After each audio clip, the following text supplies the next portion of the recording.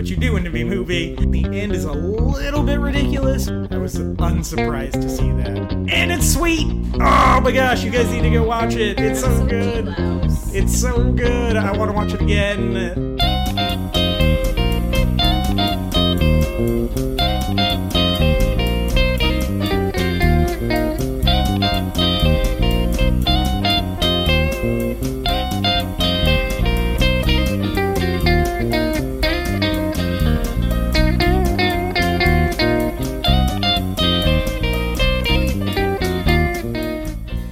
Hello, weary internet travelers, and welcome once again to the Before and After Show. As always, I'm your co-host, MJ Smith. I'm your other host. Whoa!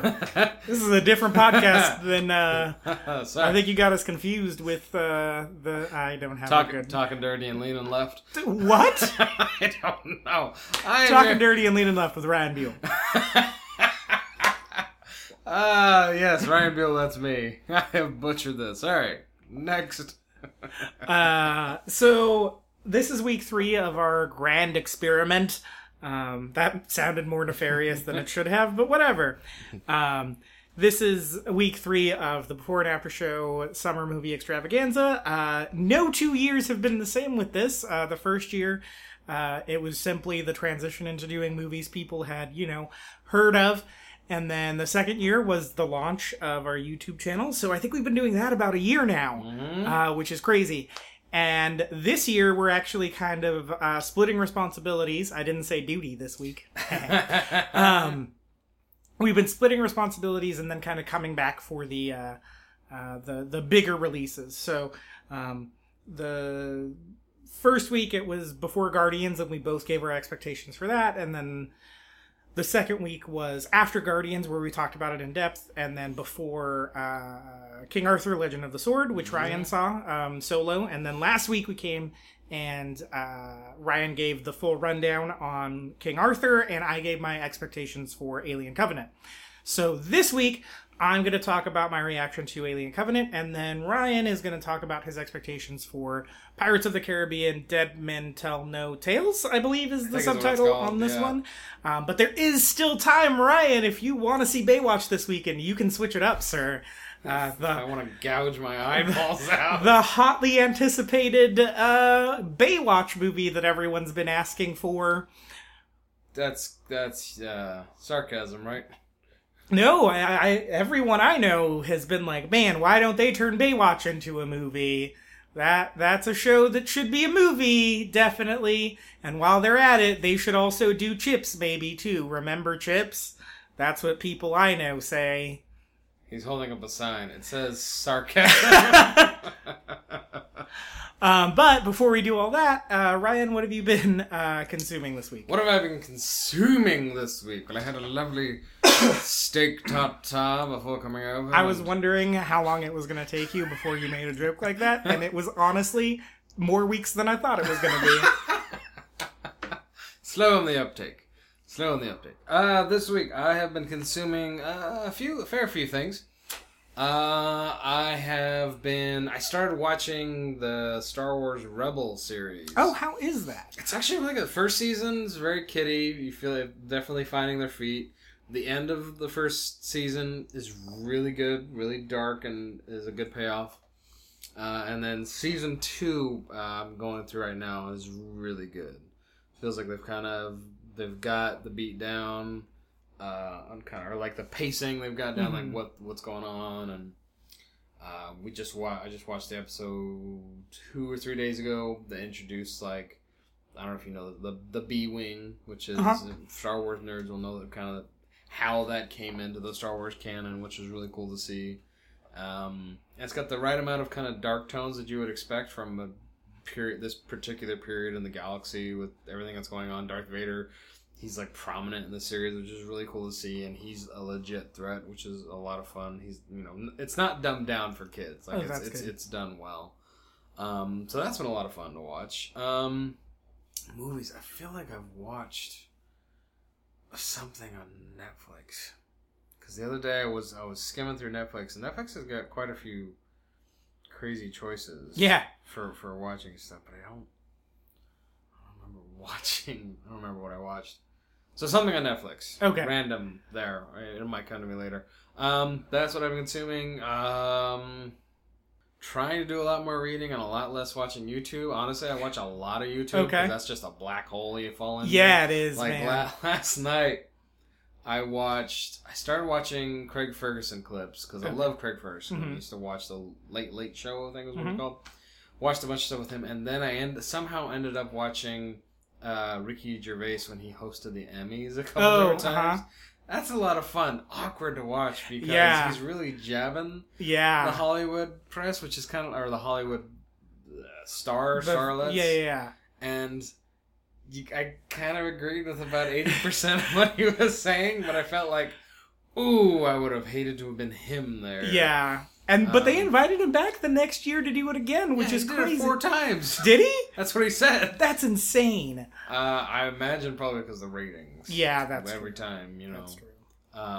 But my favorite part, most awkward and kind of part was where I guess the previous year he had made a joke about Mel Gibson, and something had happened with him about, the whole thing Mel Gibson went through. Yeah.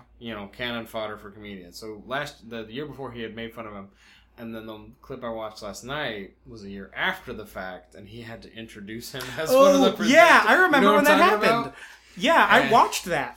And then Mel Gibson, after Ricky Gervais introduces him, Mel Gibson comes out and says, "Well, thank you for reminding me I need a colonoscopy." And then Ricky Gervais coming back out and having some words, and I'm thinking, oh, Mel Gibson could kill you. In fact, he said just as much. Like, let's find another way to silence you, my friend. Whoa. Very awkwardly, neck held. Oh, it was... No. Yeah. It was awkward to watch, but it's entertaining at the same time. Anyway, so that's what I have been consuming this week. And you, good sir?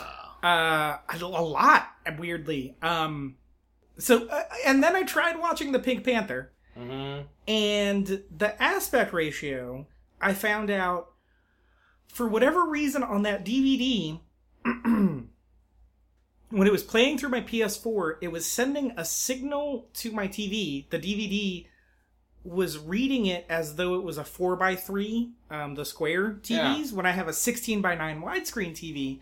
So it was putting up black bars on the sides. Mm-hmm. And so the picture resolution was all off. Mm-hmm.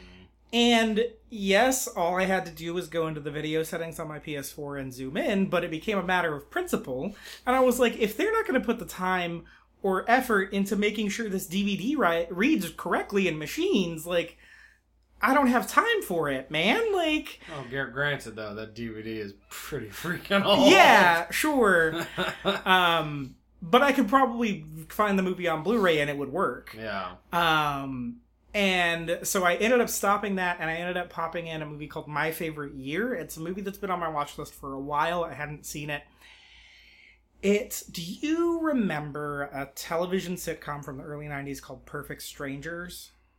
Oh, that sounds really familiar. It was about a guy whose cousin from a foreign land came and lived with him, and they were roommates. Yeah. The guy's like a French dude. Yeah. And the other guy's an actor that no one's heard about in a long time. He's got curly hair. Mm-hmm. Yeah. Mm-hmm. Exactly. You're talking Mark about. Paul something. Yeah. So that guy's the main character in My Favorite Year. Okay. And it was before Perfect Strangers. It was the first major thing he had ever been in, as a matter of fact. And he plays this guy who's a writer on a late night television show called The King Kaiser. I think it was King Kaiser. But he was modeled after Sid Caesar, the person who did the original Tonight Show. Okay. Not Tonight Show. Steve Allen did the original Tonight Show.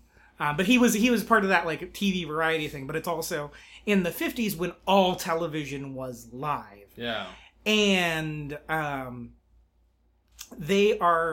they find out that they're booking this guest on who's basically like an Errol Flynn, if you know who Errol Flynn is. Mm-hmm. One of the old-timey swashbuckling guys. Swordfighter, Yeah. Douglas Fairbanks, one of those types of guys. Yeah. As a matter of fact, they show old clips of him, and they're basically just remakes of Errol Flynn action sequences, but with this actor in it. Yeah. But the actor is played by Peter O'Toole, from Lawrence of Arabia. Yeah. And when he shows up, he's completely wasted, and he they're like, he's so drunk, and he's like, would a drunk man be able to do this? And he like does this somersault onto the table, and then immediately passes out on the table. And so they tell him he's kicked off the show, but this freshman writer really looks up to this character, or to this actor, and so he like makes the case that they shouldn't bump him from the show, and they basically are like, okay, fine, but you have to babysit him. Yeah. And so it becomes kind of their misadventures in the week leading up to him being on the show. And it's loosely, very, very, very, very, very loosely based around Mel Brooks, because Mel Brooks was a writer on the Sid Caesar Show. And it's very, very loosely based on a time where Errol Flynn came and did the show. Okay. But Mel Brooks has said, like, literally the only thing that it has in common is I was a young writer and an older actor came to the show. I never met Errol Flynn. He didn't interact with any of the writers. He was not super drunk. He was not a burnout. It was literally like I worked on a show where one of those guys was a guest. Yeah. And we like wrote sketches for him, but never actually interacted with him at all. Yeah. And then a couple of the other writers are based on Sid Caesar writers. Like, there's a character who can only whisper his thoughts to other characters. Okay. And apparently that's Neil Simon, or based off of Neil Simon, the guy who wrote The Odd Couple. Yeah. That's based off of him, and he would often do that in the loud writer's room. He would just whisper his ideas to another guy, and they would be like, hey, Neil said this. So it's an effective way to work. Yeah. And so it's just like a really great, charming movie about these two characters making a connection. Nice. And like Peter O'Toole's an incredible actor. I've always liked him. So he just like is amazing in it. He's so funny. Like, I laughed so hard at this movie, man. Did you ever see a really old one with him? It's Peter O'Toole and film critics don't flog me. She's in My Fair Lady. Cultural icon. Hepburn? Yeah. Okay. Audrey Hepburn, right? Mm-hmm. Yeah. Movie. Or Catherine. Is it Audrey or Catherine? The lady that played. I think it's Audrey Hepburn. Okay. Yeah. Audrey Hepburn was in Breakfast at Tiffany's as well. Yes. Okay. Audrey Hepburn. Woohoo! Thank you, sir. Peter O'Toole and her were in a movie called How to Steal a Million. Oh, I have not seen How to Steal a Million. Oh, you need to see that. Their chemistry in that movie is amazing, and Peter O'Toole is just hilarious. Love him in that movie. The only other movie I'd seen with him is Lawrence of Arabia, which he's incredible in, but it is not a comedy. Yeah. And so it just like I did not know that dude had such good comedic chops, and like he does some hilarious physical comedy in it. His private driver, has this whole system for how to deal with him when he's passed out, because he usually has to deal with it when he's alone, and they basically tie a belt around his hands and like string him up on the shower curtain, and he's just like, unhand me, you knave. But like when he does that, he pushes the brim of his hat over his face, and he's like, I'm blind. And they like there's like great like reveals. So there's a scene of them walking down the hallway, and they're only shooting them from the chest up, and so it's the guy from Perfect Strangers and Peter O'Toole walking side by side down this hallway, and they're talking back and forth, and Peter O'Toole's talking with them, and then the camera pans out, and they're pushing Peter O'Toole on his luggage, like he's not actually walking. It's so great. There's so many like really funny, clever visual gags in the movie.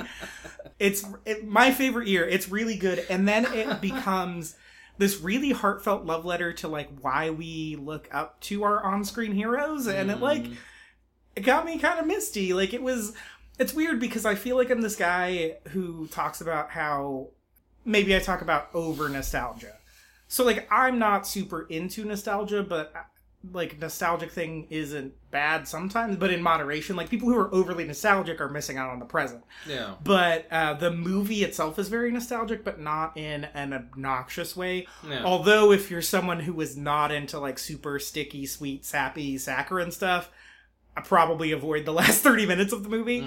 But like the payoffs are really good. I don't know. It's just a really solid, funny, kind of off the beaten path movie. That's called what again? My Favorite Year. I need to look that up. Yeah, I think you would really enjoy it, man. Just your description of the shower scene, I'm dying. Dude, it's hilarious. And then they like when they stand him up off the luggage. The Perfect Stranger guys goes, try not to fall, and he immediately face plants into the wall. Like his timing on it though is perfect. Yeah. Like he waits the perfect beat to smash into the wall, and like it's kind of a fearless performance from him that I just would never have expected. If you like that, which now I need to see that one, I think you'll love How to Steal a Million. It's a classic oldie but a goodie. Yeah. A lot of big names in it actually. None other names I can think of, but I know them. They've been in other movies.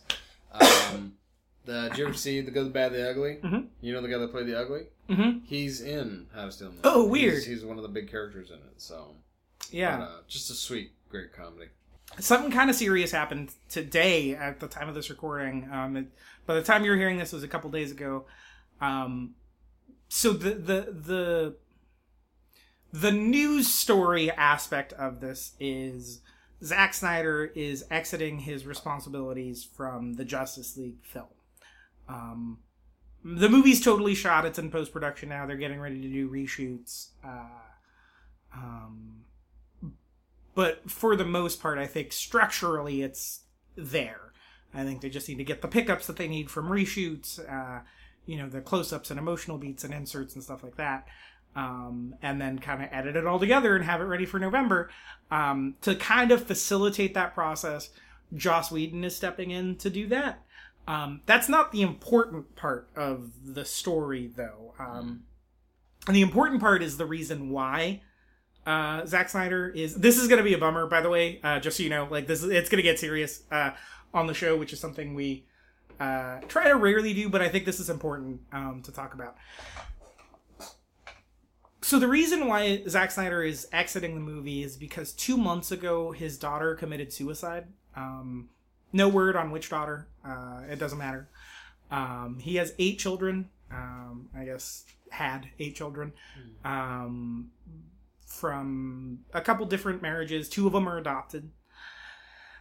He adopted them with his current wife, Deborah Snyder, who is a producer on all of his movies. They adopted those 2 children during Man of Steel.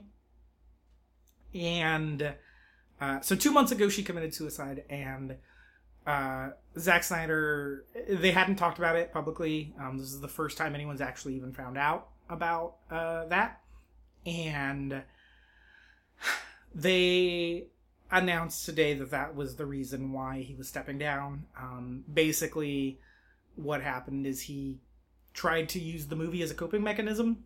He kind of tried to throw himself headlong into obsessing about the movie to numb himself to the grief that is 100% natural when a tragedy like that happens. And kind of saw the effects that trying to ignore it had on his family and him. And so he's stepping away to go and sort through all this grief and uncertainty with his family. I have some stuff to say, but Ryan, do you have anything to say about that?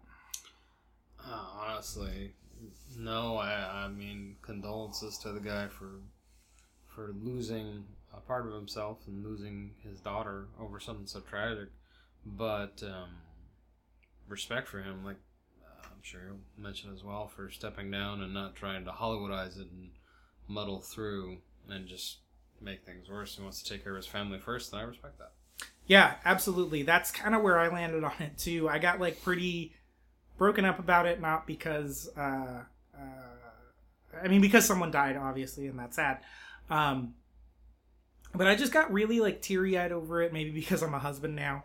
But I got really teary-eyed over it because I think it shows a lot of bravery and integrity for him, from him. I'll say what I will about his movies, and I'll continue to be critical about his movies if he continues to make bad movies. But, I don't know him personally. I've never met him. But based on that alone, the guy has, like, props from me forever. I'm sure the temptation to go headlong into this post-production process was immense, and that's why he tried to do it for 2 months.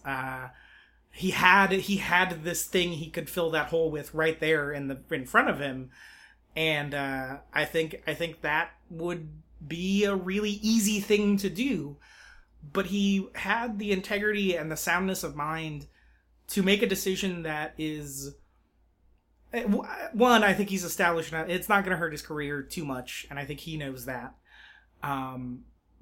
But he made the best decision to make for him and his family, and it's just really cool to hear about someone in such a greedy business make that decision to say, hey, like, no, I want to work this out as a family. I want, this is my third marriage, and I want it to succeed. This is my 7 remaining children need their father in this moment more than they ever have in their lives,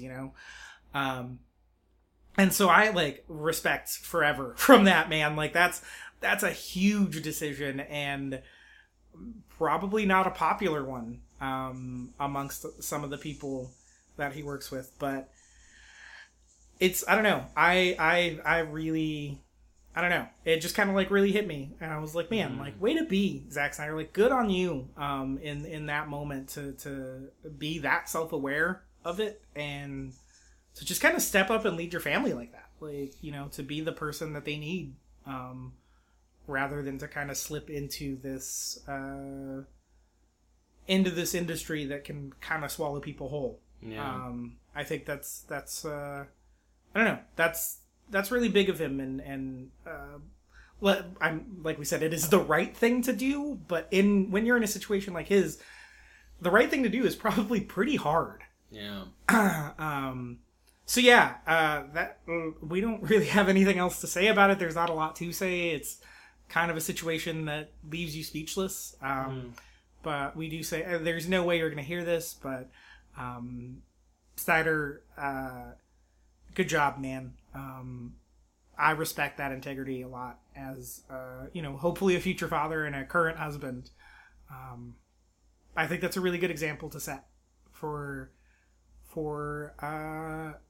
young aspiring film buffs and filmmakers who look up to you. I think that's a cool thing to do. It's the right thing to do, and I like that decision. Our prayers are with you. And yeah, if you're the praying type, please pray for the Snyder family. They need it. The way we all need it. Sure. They're celebrities, but they're people before they're celebrities. Like, they were people before they were famous, and they continue to remain people. And so they're in need of that kind of stuff as much as we are. Also, if you are depressed, reach out to someone. Here we've made no bones about being Christians. We would say, find your local church or your Christian friend if you are not one, or if you are a Christian, someone in your circle of Christian friends who you can, talk to and pray with. But if not, there are, hotlines and stuff that you can call, and hopefully you're in therapy if suicidal tendencies is a thing. If not, hopefully you will be encouraged to look into that. We've had 2 major suicides. We have 2 suicides in that world in the last week. Chris Cornell, the guy from Soundgarden, also killed himself. So, and by all accounts, Chris Cornell was kind of past, at least in the public's eyes, he was past the point in his career where he, quote, should have committed suicide. He wasn't on drugs. He was clean. He had almost died of several heroin overdoses earlier on in his career when he was a much younger man, and stuff like that. But so he was 52 years old and he still killed himself. It's something that affects people of all ages. Robin Williams was nearly 70, I think, when he did it. So it can affect all age ranges. It's a brutal thing, depression and anxiety, and these are people who are successful by kind of every measure of the term that we have, and there was something that they needed help for, that they felt like they couldn't get help for. And the truth is, you can. You can. And hopefully you take the steps to do that. Or you're moved to do that by a higher power. That's our thought for you. Yeah, I don't know. Ryan, do you have anything else? I don't, but I echo everything you said, man. Yeah. Yeah, we're going to take a short break. I might put a couple music clips in there just to make it a little longer than usual. And I'll be back we'll be back to talk about Alien Covenant.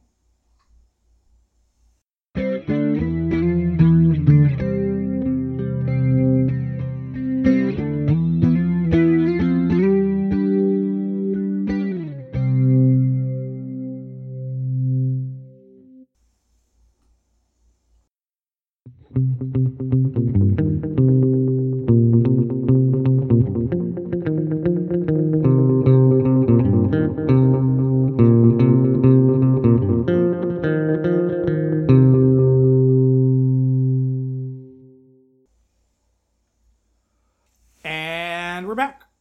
And last week, I gave you my thoughts. We're still kind of trying to figure out the order of the before and after stuff. Yeah. So I'm going to do my after segment on Alien Covenant now. Alien Covenant is the 6th Alien movie we determined. 6th in canon Alien movie. God, people have been correcting me on that all week.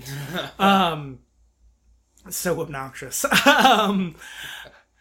It's the 6th in canon Alien movie. It's the 2nd prequel. It's the 3rd one directed by Ridley Scott. So that means he's directed half of them now, which in 2012 was not the case. He'd only directed one. It was the franchise that launched his career. It was the movie that launched his career, Alien, in 1979. It is my personal favorite horror movie of all time. Prometheus, as I talked about, was kind of a letdown for me. It was much more navel-gazy and philosophical than I wanted it to be, probably. Also, there was...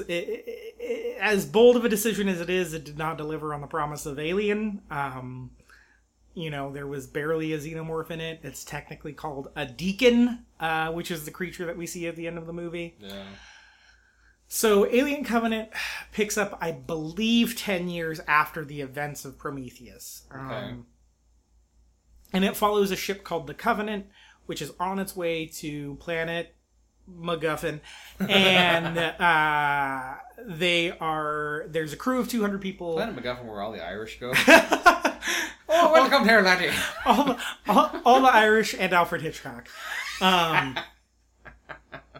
Since he made up the word. So it follows the crew of the Covenant, and on board they also have I think it's 200 fetuses, human fetuses, and 5,000 crew members or 2,000 crew members or 2,000 colonists who are going to go populate planet MacGuffin. That's not the name of the planet, by the way. I just don't remember it. They never make it there, so it doesn't matter. Yeah. And their ship suffers damage, which wakes the crew up 7 years earlier than they need to be woken up. And they repair the damage and then hear a signal from a nearby planet, and they discover that planet is highly inhabitable. And they decide to send a crew down to see what's going on that planet. What comes to light is that the planet they're on is the engineer planet that David and Elizabeth Shaw set out to find at the end of Prometheus. Oh, okay. What also comes to light is that David dropped a ton of the black goo on the engineers and killed them all. When in this movie? Or in the interim of time? In the interim of time. So there's kind of a flashback that David says that shows him drop all this... Wasn't he ahead? Yeah, so Elizabeth Shaw repaired him while they were on their way to the engineer planet. Okay. Yeah. That happened too. So what their story is that Shaw and David left for the engineer planet. In the interim, Shaw repaired David, gave him a body again. David then dropped a ton of the black goo onto the engineers and killed them all. And then he just started doing gene splicing experiments on these alien creatures that were formed out of the black goo that he dropped on the engineers, and he just kind of started mixing and matching, basically, like making essentially the cocktail that will eventually result in the xenomorph. Okay. And the point he gets to is he gets the ovomorph, the famous alien egg. Yeah. He gets to that point, and ends up testing out the ovomorph on one of the crew members, and we see the very first chest burster. It looks nothing like the original, but it is the closest thing to the xenomorph we've seen. Okay. At this point, we also learn that one of his hosts was Elizabeth Shaw. Oh, so he killed her. He killed her, yeah. How stupid is she? Yeah. Yeah, right? I don't know what her whole deal was. Basically, all we see is her. He's got a lot of preserved alien bodies around, and he also has hers preserved too. So that's basically all we see is her just kind of dead and like chest bursted open. Like we don't really know what happened for that to have been a thing. Okay. Although there are, because as a result of the black goo covering the planet, there are little egg-like plants that when they get bothered or stepped on, they release some spores. So it could have been that too. It could have been she was a victim of that because that was the first two victims. So that's the plot, the long version of the plot. There's a couple other twists at the end, namely that the crew that's with them has an identical looking robot to David named Walter. David kills Walter and assumes his identity, and that's the big twist at the end of the movie, is that they think they're on there with Walter, but actually it's David. Oh, okay. Yep.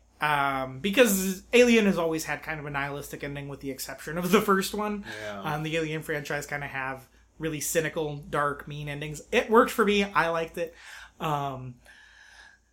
But yeah, so that's the plot of the movie. The thoughts about the movie is okay. It's definitely Prometheus 2, but with more alien stuff. Mm-hmm. It's certainly a movie that tries to have its cake and eat it too.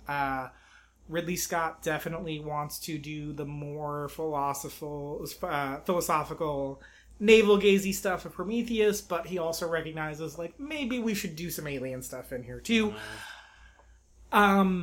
It doesn't always work because you can tell Ridley Scott doesn't really care about the alien stuff anymore, which makes me say, go work out your spiritual stuff in another movie. Yeah. Stop making the alien movies about this then. I'm fine with you exploring those. That's the other thing, is it keeps bumping up, and Prometheus had this problem too. Shaw is a Christian in the first one. I don't know if you remember that. No. She wore a cross. She was really, one of the things is that she was really bummed out because she was infertile. And she wore a cross, and then she ends by saying that she still chooses to believe in a higher power. Mm-hmm. That's her at the end of the first one. Billy Crudup is in this movie. Billy Crudup is Dr. Manhattan.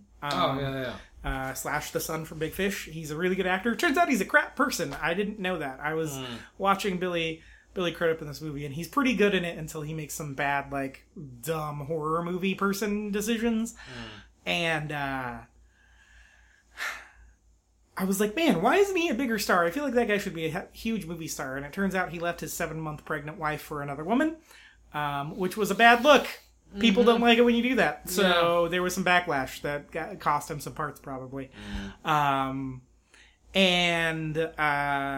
He's good in it. But he talks about how he's the only man of faith on the ship, and how, like, the crew looks at him differently because of that.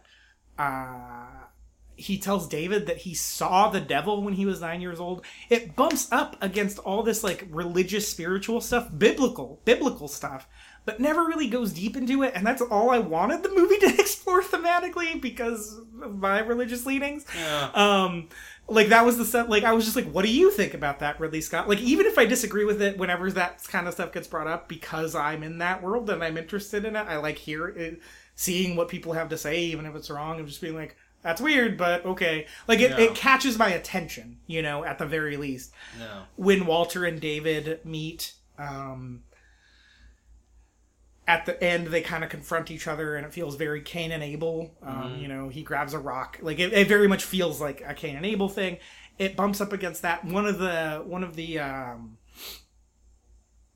alien creatures that's in David's lab looks like it's in cruciform. Like, there's all this kind of stuff, but it never does anything with it. It's just like, here's this.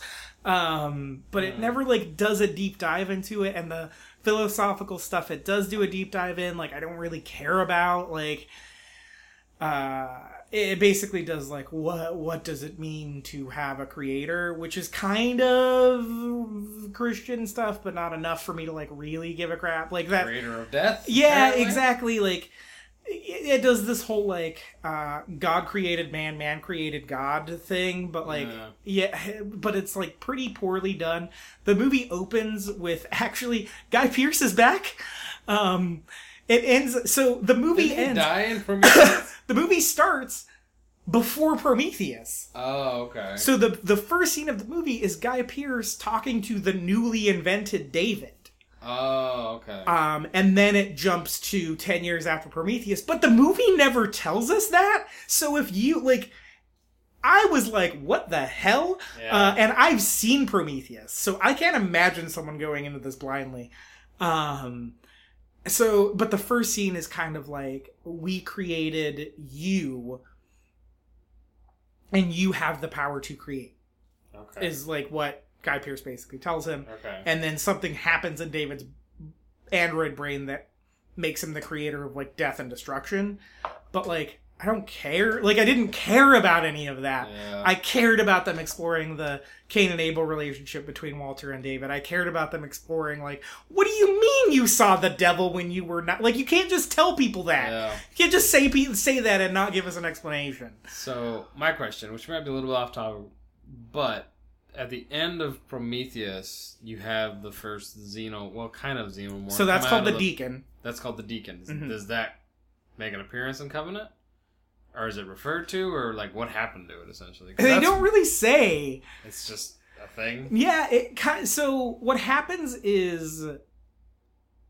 It doesn't really show what happened to the Deacon, but when the spores from the black egg go into people, Yeah. It's not just a chest burster. Like, you know how the chest burster is? Yeah. So the egg, the black egg plant that puts the spores into the people it still isn't the chest burster proper. It's called the neomorph. Mm-hmm. And there's, like, the toddler neomorph and the full-grown neomorph. Okay. And it's, like, the pale white one that you see. Yeah. That one doesn't consistently burst out of the chest. The first one bursts out of the dude's back, and the second one actually comes out the dude's mouth. Yeah, that was the grossest thing in the whole movie. It was actually the only, like, horror part that I liked when it came out the dude's mouth. That was the only, like, properly gross thing in the movie and, like, horrific thing. But more on that in a second. So that is, like, the result of them dropping the black goo, and then the Ovomorph classic face hugger thing is the result of David doing the experiments. So David created the xenomorph. Yeah, okay. Exactly. Yikes. Yeah, it's real convoluted with the mythos. And then, like, once the xenomorph in its first form shows up, there's not that sense of tension or dread that happens. Part of it, I think, is... I mean, it looks cool. In theory, it looks cool. It moves cool. I'll say that. It moves cool. It's a lot faster because it's CGI. Yeah. It's not a guy in a suit. You don't have the, like... when they put the flame on it and it's just like, happy birthday, you know? Yeah. Like, you remember that from the first one? Surprise! I remember that. It doesn't have, like, quite that guy in a suit quality, but it also means it's not as tangible. It actually looks it looks like garbage, man. The CGI is so bad in the movie. Yeah. It's real weightless, especially the neomorph. Not so much the xenomorph, but the neomorph, when it's a little thing. There's a scene where a character, like, kicks it and it hits a wall and it just feels like all floaty. Like, it just didn't move. Doesn't have a gravity to it. There wasn't any gravity to it.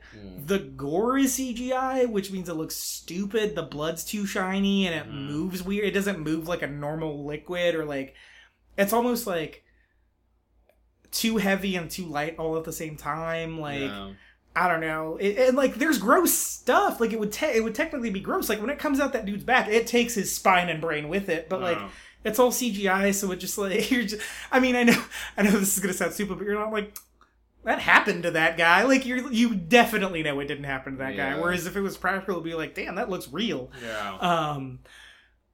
And the only reason I think the one coming out of the mouth worked is because it happens more in the dark. Mm-hmm. There's not enough darkness in the movie, I felt like. He was too obsessed with, like, we can show it in the light now because it's not a guy in the suit. But it takes away any dread from the thing. Yeah. Because of that. Also, knowing the origin of it now, like, it takes away some of the mystique from the creature. Yeah. It just...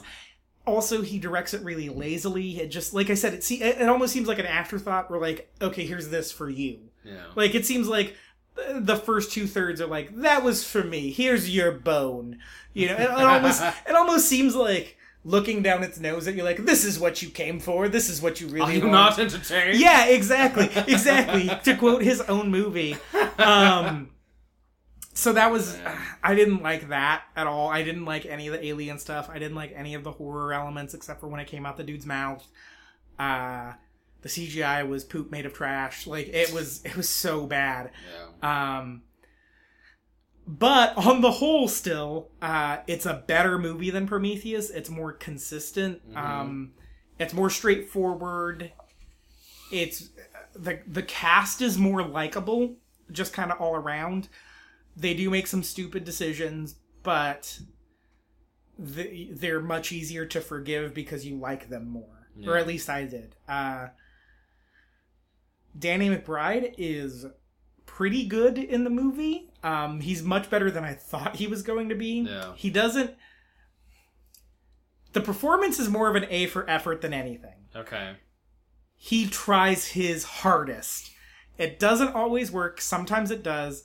There's a scene where he has to cry, and it's not the best, but he really goes for it. Yeah. And I respected that.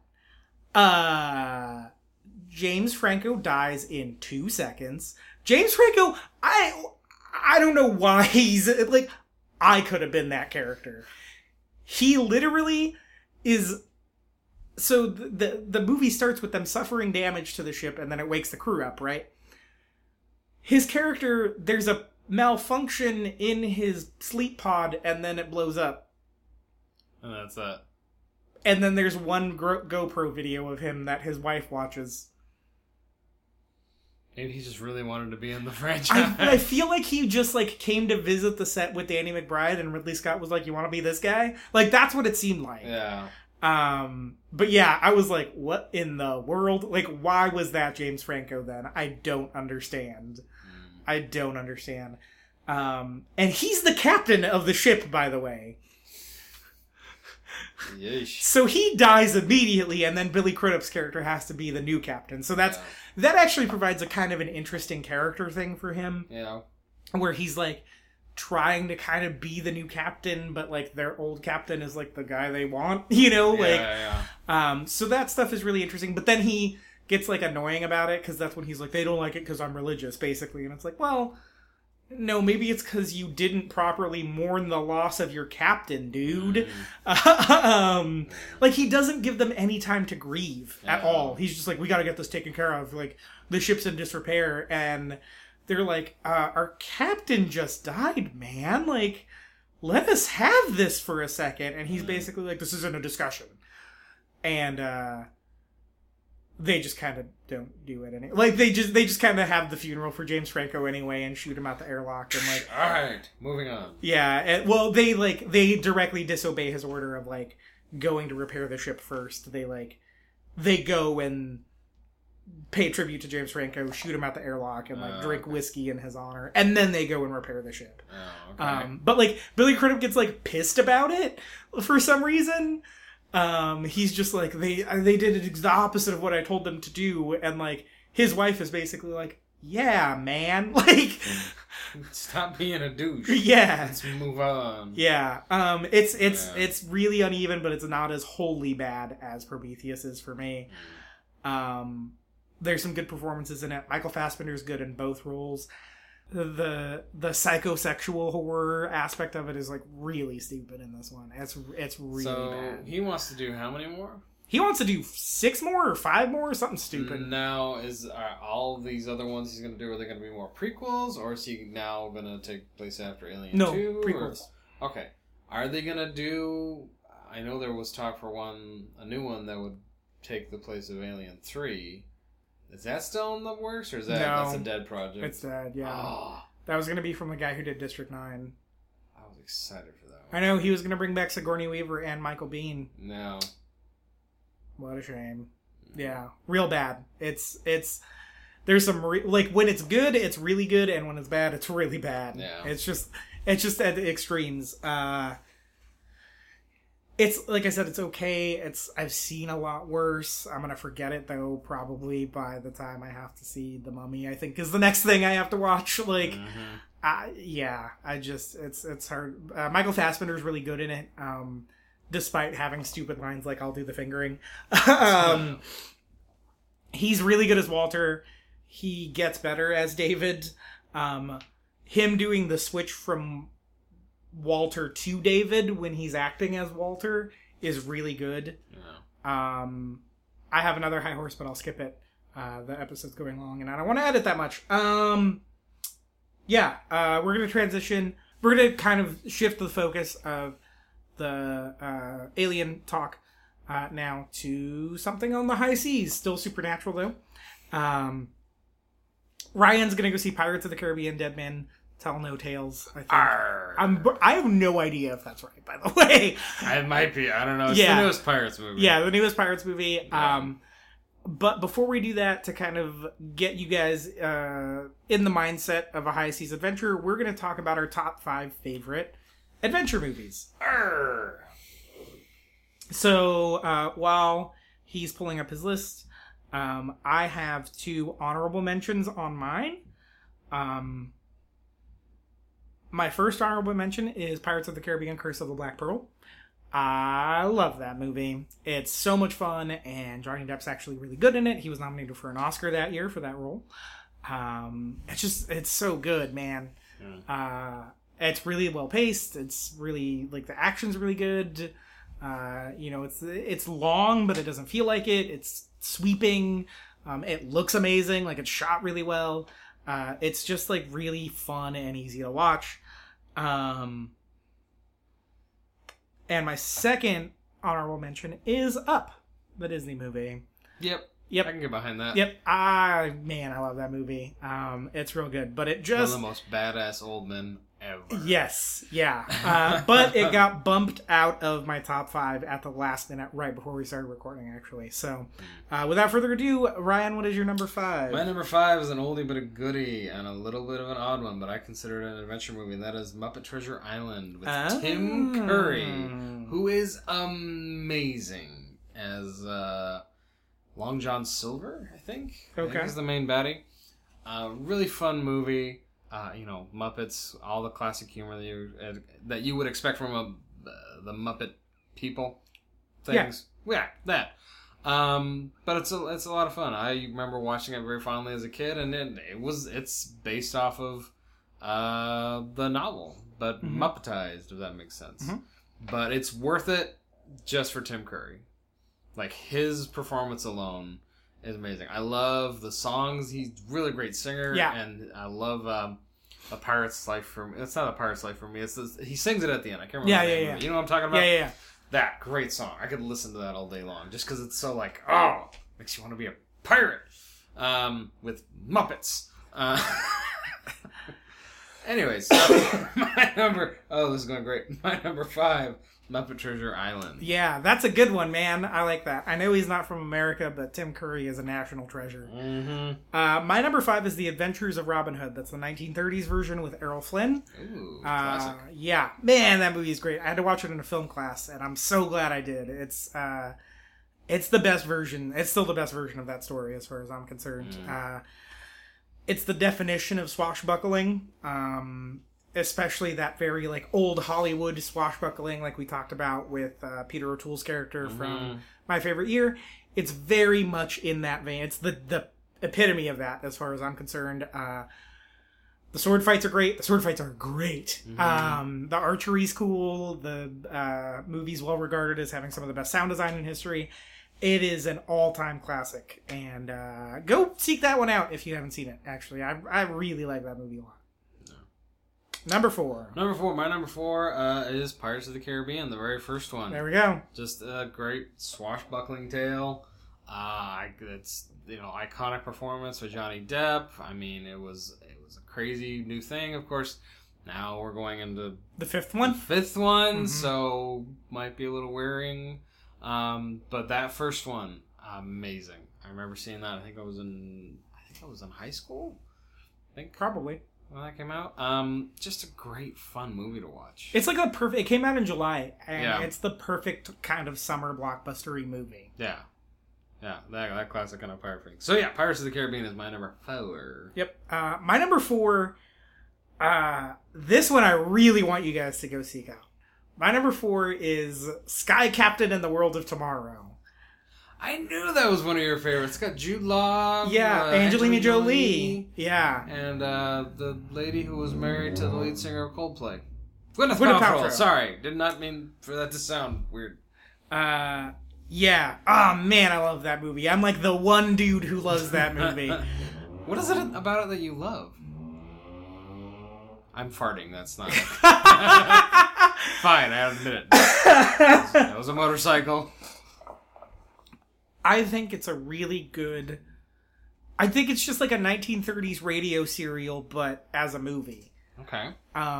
It's shot kind of in black and white, which is weird. Super weird. Super weird. I love the aesthetic of it. It's kind of this steampunky, cyberpunky thing. It's got like... It just has those really good sensibilities. Another one that I didn't even think about until right now that I'm a big fan of is The Rocketeer. It kind of feels like The Rocketeer. That's a great movie. Yeah. That's one of my favorites. Yep.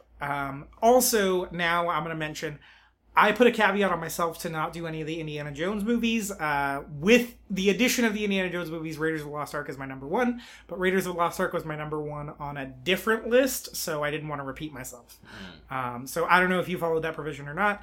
No. Okay. So number 3, Ryan. My number 3 is a classic George Lucas and Ron Howard made movie. A little bit after, a little bit after A New Hope, and that is Willow. It was a little bit after Empire. I think. Was it after Empire? Okay. Actually, I think it was after Jedi because it came out in 1988. The year I was born. Okay, yeah. Great movie. Val Kilmer is amazing. Mad Mardigan. Who's the guy what's the... Warwick Davis? Warwick Davis playing Willow. Great movie.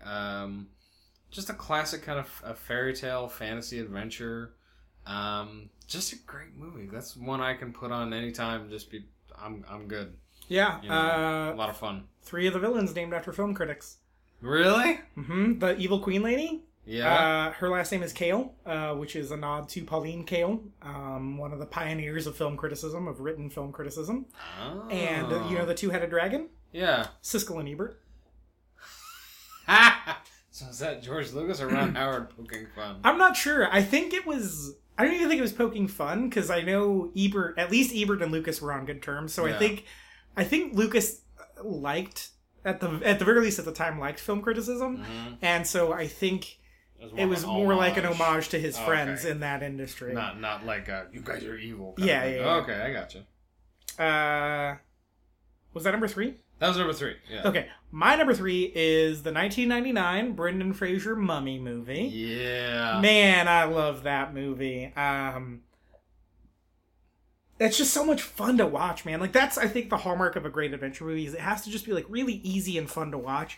And this movie is so much fun to watch. I remember seeing it in theaters. It was a big part of my childhood. I think that's another hallmark of adventure movies, is they're usually big parts of your childhood. There's, like, some great creepy stuff in there. Like, those bugs are super gross. The scarabs that get under the skin. There's some really good jokes. One of my favorite, like, comedic beats in all of in almost any movie I've seen is when they first open the mummy and, like, it pops out and they're like, he's still, and they take a beat and they go, juicy. That makes me laugh, man, for some reason. The dude who plays Imhotep is great. Is a really good villain in that movie. Brendan Fraser's, like, super charming in it, and really, like, man, I love that leading movie. man on those movies. Yeah, very much so. So Yeah. my number 3 is The Mummy. Nice. I had a different movie for number 2, but then you said another movie, and that immediately went on my list. My number 2 is The Rocketeer. Okay. That is a movie I remember very fondly. I grew up watching that. I still watch it to this day. And for Halloween, when I was like, I don't know, 8 or 9, I actually dressed up as a Rocketeer. Dope! That's Like, awesome. Really ghetto. Like, I had a backpack. I took 2 soda bottles, wrapped them in Awesome. tinfoil, taped them to the back, made a weird kind of a mask. So, yeah, it's the classic, like just like what you're talking about with Sky Captain. You know, it's that, you know, it's not film noir, but that Pulp Fiction. Yeah. Style, with, Yeah. you know, we had like the old ones like the Green Hornet, the Shadow, The Phantom. the Phantom, all these crazy superheroes before superheroes were a thing. The Rocketeer was that, and just a great Jennifer Connelly's in that. Yeah, Young she is. Jennifer Connelly, and the guy that played he played a Bond in 2 movies. Timothy Dalton playing the German spy. Spoilers. Yeah, great movie, Rocketeer. That's just a great adventure. I love The Rocketeer. Yeah. My number 2 is the 2001-2002 version of The Count of Monte Cristo. Yeah. Nothing like the book. The book is a depressing meditation on what revenge does to a man's soul when it is his only goal. The Count of Monte Cristo is how it can be kind of cool when that's a thing. It stars Jim Caviezel and Guy Pearce, and it's a revenge tale. But it's this kind of great, like, swashbuckling adventure movie with some really fun performances. Jim Caviezel, I love in that role. Yeah. Luis Guzman as his right-hand man is awesome in that movie. You have the woman, you have the gold. Bang, bang, bang. I come back a week later. How is this a bad plan? That was a phrase we used to use. Yeah. Oh, I still say it all the time, man. Is this a bad plan? There's a really great nod to a Douglas Fairbanks senior movie called The Black Pirate in that movie when he has to do the knife fight with him on the beach to free him. Mm-hmm. Oh, yeah. That's a nod to a movie called The Black Pirate. Okay. It's a silent movie, actually, that I got a chance to see at a theater. And, yeah. Oh, man, so good. Nice. That's my number 2. Count of Monte Cristo. Richard Harris is in it, and he's awesome. Guy Pearce is a great villain. Baby Superman is in it. That's right. He plays Guy Pearce's son in the movie, but actually, spoilers, Jim Caviezel's son. Maybe Daddy. Yeah. Man, I love that movie. Yeah. Number 1. My number 1. This is the quintessential action adventure movie for me. It's one that hits on all the right notes for me. It's great acting, great action, just feel good movie, and has one of my favorite tropes in movies, which father and son themes. And that is Indiana Jones and the Last Crusade. I figured that was going to be the one. My absolute favorite. Sean Connery is really good in it. The dynamic between Harrison Ford and him was really great. No ticket. No ticket, yeah. How'd you know? She talks in her sleep. So good. It's such a great movie. That's me and my dad. That's one of the movies that we love watching together. Just because I grew up watching those movies, and we'd always be attracted to that one. So yeah, Last Crusade, my number 1. The penitent man kneels before God. Exactly. Yeah, the penitent man. The penitent man. The penitent man. Although it does not mention that the penitent man kneels before God and then somersaults past a bunch of saw blades. That is not part of the instruction manual. He inferred. My number 1. Remember, this is sans Indiana Jones movies for me, because if so, it's Raiders of the Lost Ark. But my not Raiders of the Lost Ark number 1 movie, number 1 favorite adventure movie, and it's not just because I am partially connected to this culture, but it is the 1998 Antonio Banderas Mask of Zorro. Yeah! I friggin' love that movie. That is a great one. Oh my goodness. It hits all the notes of like a perfect action adventure movie to me. It's got a great hero, who is the inspiration for Batman, my favorite superhero. Antonio Banderas is so good as Zorro. He's that's perfect casting. Like it's one of those roles that like you almost couldn't recast it with any other popular Mexican actor from the time, or popular Hispanic actor from the time. It's got a really good villain. Yeah. Once again, that villain is so like gross and slimy. Mm-hmm. Anthony Hopkins is awesome in that movie. It makes no sense for Anthony Hopkins to be Mexican in it. He's an Irishman playing a Mexican. Yep. He does a great job. But he's so good at like training him, and man, that movie is so much fun to watch. I haven't seen that movie in a hot minute, but I need to track it down. Movie. The second one was terrible. Yeah, I didn't bother with it, but the first one was amazing. It's so good, man. Oh my gosh. I remember seeing that. My brother took me to see that in the theater the summer it came out. And I remember just being like, holy crap, this is awesome. Like, I'm so hype in this movie right now. Like, there's just that final set piece on the construction site is really great. There's like scene. That does one of my favorite action sequence tropes, which is there's just kind of like a lot of moving parts. It's almost this Rube Goldberg machine of action.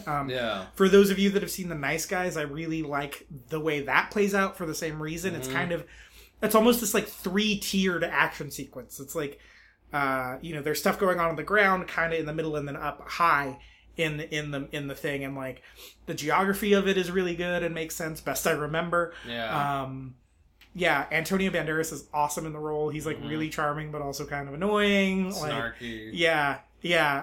His relationship with his horse is great.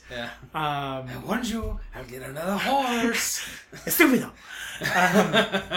He's trying to get it so he can jump from the roof. He's like, psst, psst, hey, estúpido. Man, it's so good. And it's like a great like superhero origin movie. Yeah. Kind of like you get to see the costume evolve from just the bandana into the hat, and like... And if I remember, he was the first legit Hispanic actor to play the part. I think you're right. I think it was white guys up to that point. I also did grow up watching the old Zorro show. Disney the old Channel Disney. One? Yeah. So the old good. black and white one. Yeah. I was Zorro several times for Halloween as a child. Even before the Really? movie. Yeah. Someone send me photos of that right there, man. Even before the movie, I was Zorro like at least 3 or 4 times. I loved Zorro. I think Zorro needs to make a comeback. I really do. I think Isn't there plans? There are, but it's like future Zorro, which is It doesn't work. like no, thank you. Yeah. Freaking get homeboy that played Cassian to be new Zorro, and I am on board all day and all night. Needs to be a song somewhere. I love Zorro, man. I think he's one of the all-time great characters. Yeah. Zorro met Django from Django Unchained in some comic books. Yeah, that's and right. I haven't read those books, but that is a great idea. Make that happen, Tarantino. Yeah, he also showed up in an old comic book series called Masks, where the Green Hornet, the Shadow, the Spider, and Zorro all formed a team together. Sweet. And they fought evil. That's was pretty awesome. dope. That's awesome. Zorro does live on through comic books, though. There's an ongoing Zorro comic, I think. Through Dynamite, yeah. Yeah, through Dynamite. It's pretty popular, I think. Mm-hmm. And then there's the miniseries where Zorro and Django did a thing. I think it's 9 issues. So he does have a life, but I think you could do a sweet like movie out of it. Freaking Netflix pick it up. Like Netflix pick up a series. Amazon Prime. Come on, let's make it happen. So sweet. Yeah, to have like a super dope like Daredevil. But with a sword. Yeah, but like Daredevil Zorro show? Yeah. Yes, please. Yeah. That sounds awesome. Just make it 8 episodes instead of 13. Yeah. That's my only request. Yeah. I think Zorro is due for a comeback. So we're going to take another short break, and we'll be right back to talk about Ryan's expectations for Pirates of the Caribbean, Dead Men Tell No Tales at World's End. Hey, what's a pirate's favorite letter? R. Oh.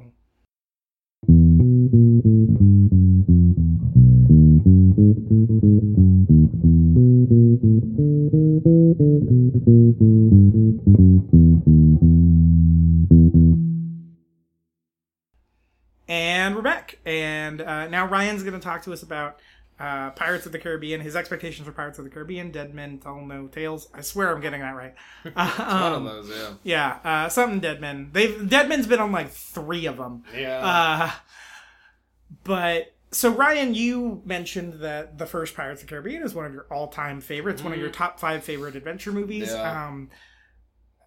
So a couple questions to lead you into it. One, what do you think the appeal of the Pirates franchise is? And 2, do you like the sequels, or have you even seen all of them?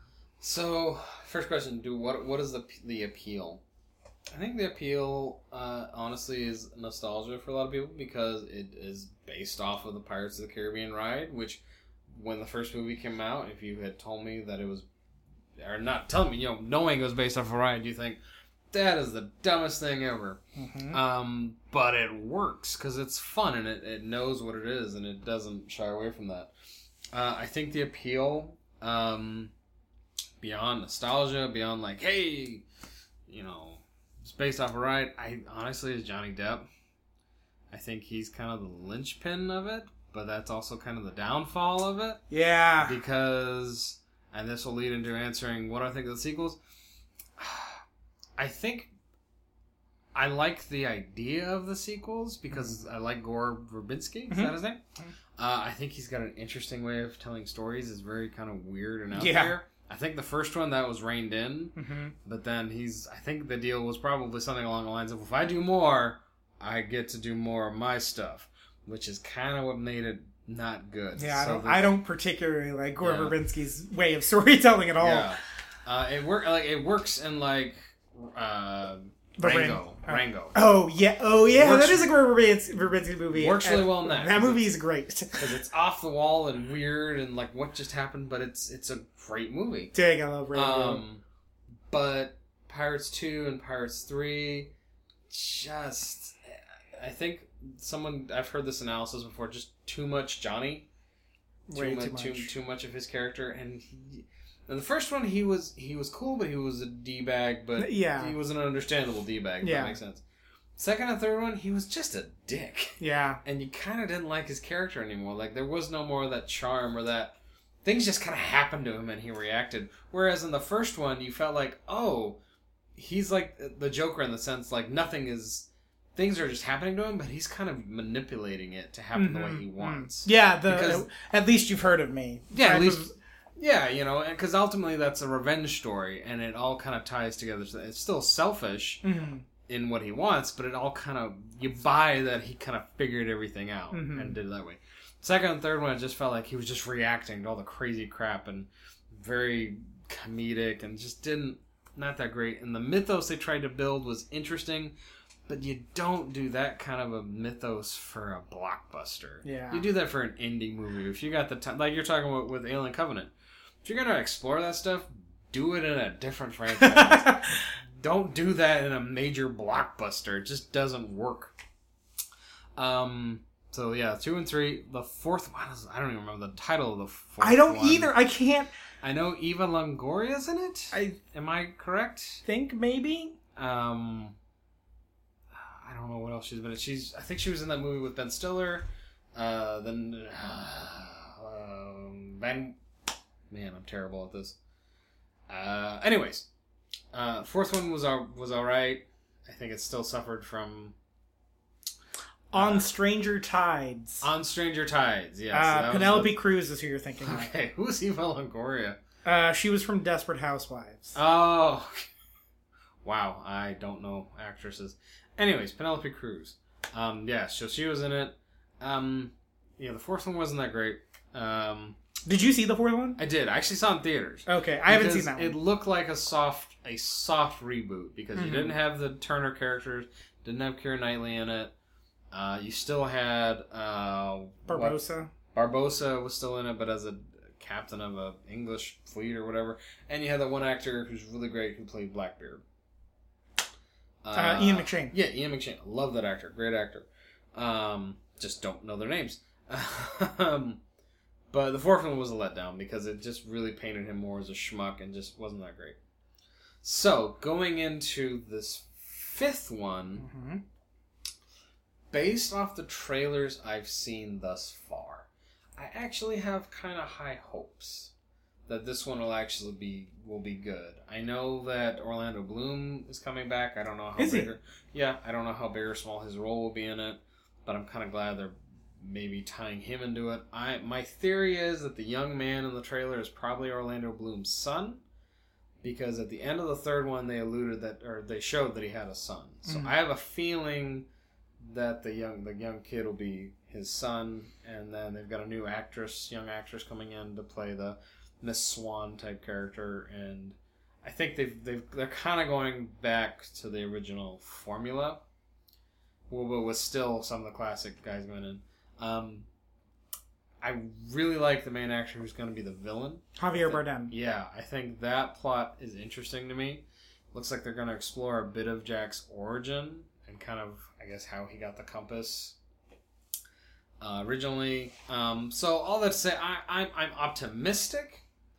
Because hopefully they'll do a good job with it. But if it's not that great, I won't be like butthurt about it. Will you be surprised? No. Yeah. I'm going into this with the same mindset I had with Guardians. Guardians could have flopped or been amazing. For me, I loved it. I thought it was really, really good. Pirates, I hope it's really good. It looks fun, but if it's not, oh well. Hopefully that all makes sense. Yeah, it does. But my expectations are pretty. I'm hopeful, hoping it's good, but it could go anyway. Cause I don't even know who the directors are. I saw videos like it looks like brothers or something like that. I know Joachim Ronning and Espen Sandberg. Yeah. What else have they done? Whoa. Golly, man. Are they indie dudes or? Yeah, I think so. Oh, they did 2 episodes of that Marco Polo Netflix series. Oh, okay. They also did a movie called Banditas from 2006, which came out while I was working at Hollywood Video. I remember seeing the cover for it, and it looked terrible. But it looks like they did a lot of Swedish television. Okay, so Pirates of the Caribbean, clearly the next step. Yep. Did you know that this man is gonna be in it? Paul McCartney? Pardon me? Why? No idea. Oh, wow. Yeah, maybe. I don't know. Has Paul McCartney been a good actor before? I mean, he's good in those Beatles movies. Yeah. Like, he's great in Hard Day's Night. He's Maybe hilarious in that movie. He might be his uncle or something, because that would tie in with a kind of rock star family tree. Yeah, because Keith Richards plays his dad, and he based his performance off Keith Richards. So maybe that'll be his uncle or something. Yeah. I don't know. My expectations are in check. Yeah. But I think it'll be fun. I do think it looks better than the 4th one. Yes. I think so. And I think they hopefully, like I said, will have the formula of not so much Jack. Mm-hmm. He looks more likable in this one. And I think that's because he's got the young Ward again. He's got a young Orlando Bloom type character with him. Yeah. And I think this movie is being called like another soft reboot, but not rebooting the whole thing. Which is what 4 was supposed to be, but I don't think that one did particularly well. Yeah. But this one, it seems like they're kind of going back to form, and very much going back to formula, because they got the young, impressionable guy going along on this crazy adventure with a pirate. You got a young woman, I'm sure, who will be very similar to Elizabeth Swann. Yeah.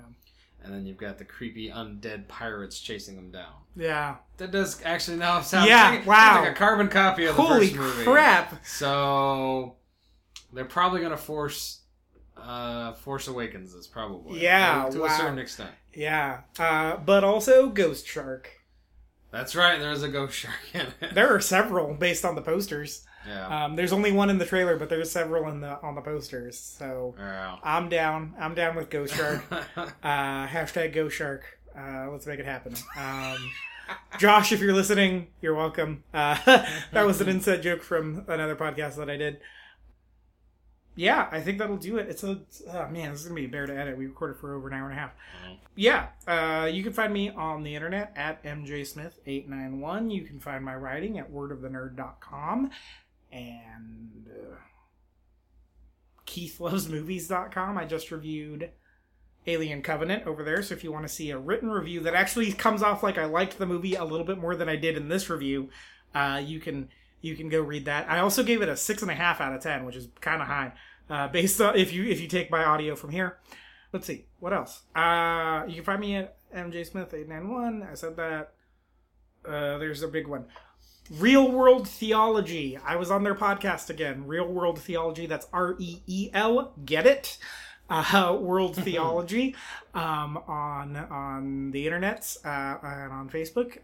Find them, join their group. It's a Christian movie website. Not a website about Christian movies, but website about viewing all movies through a Christian lens.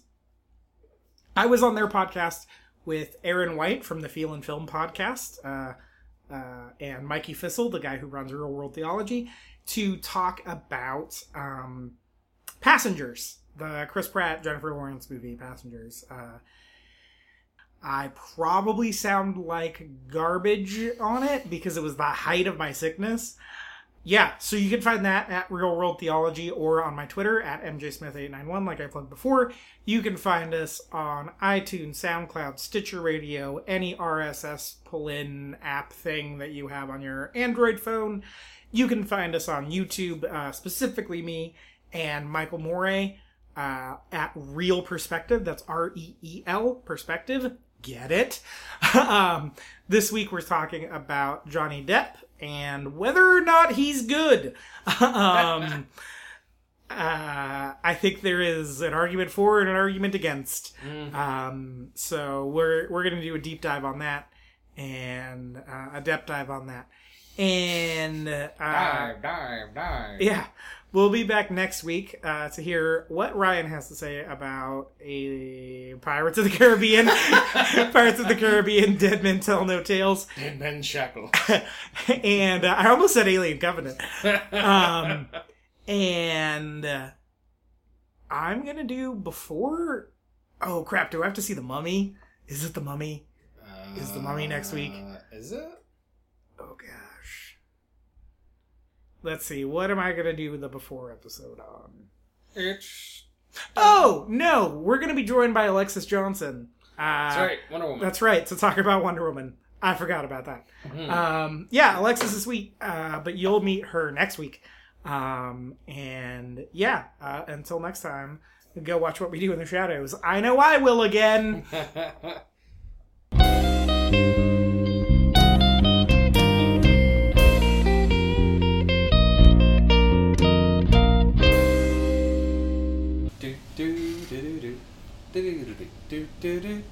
Reconnaissance. Reconnaissance.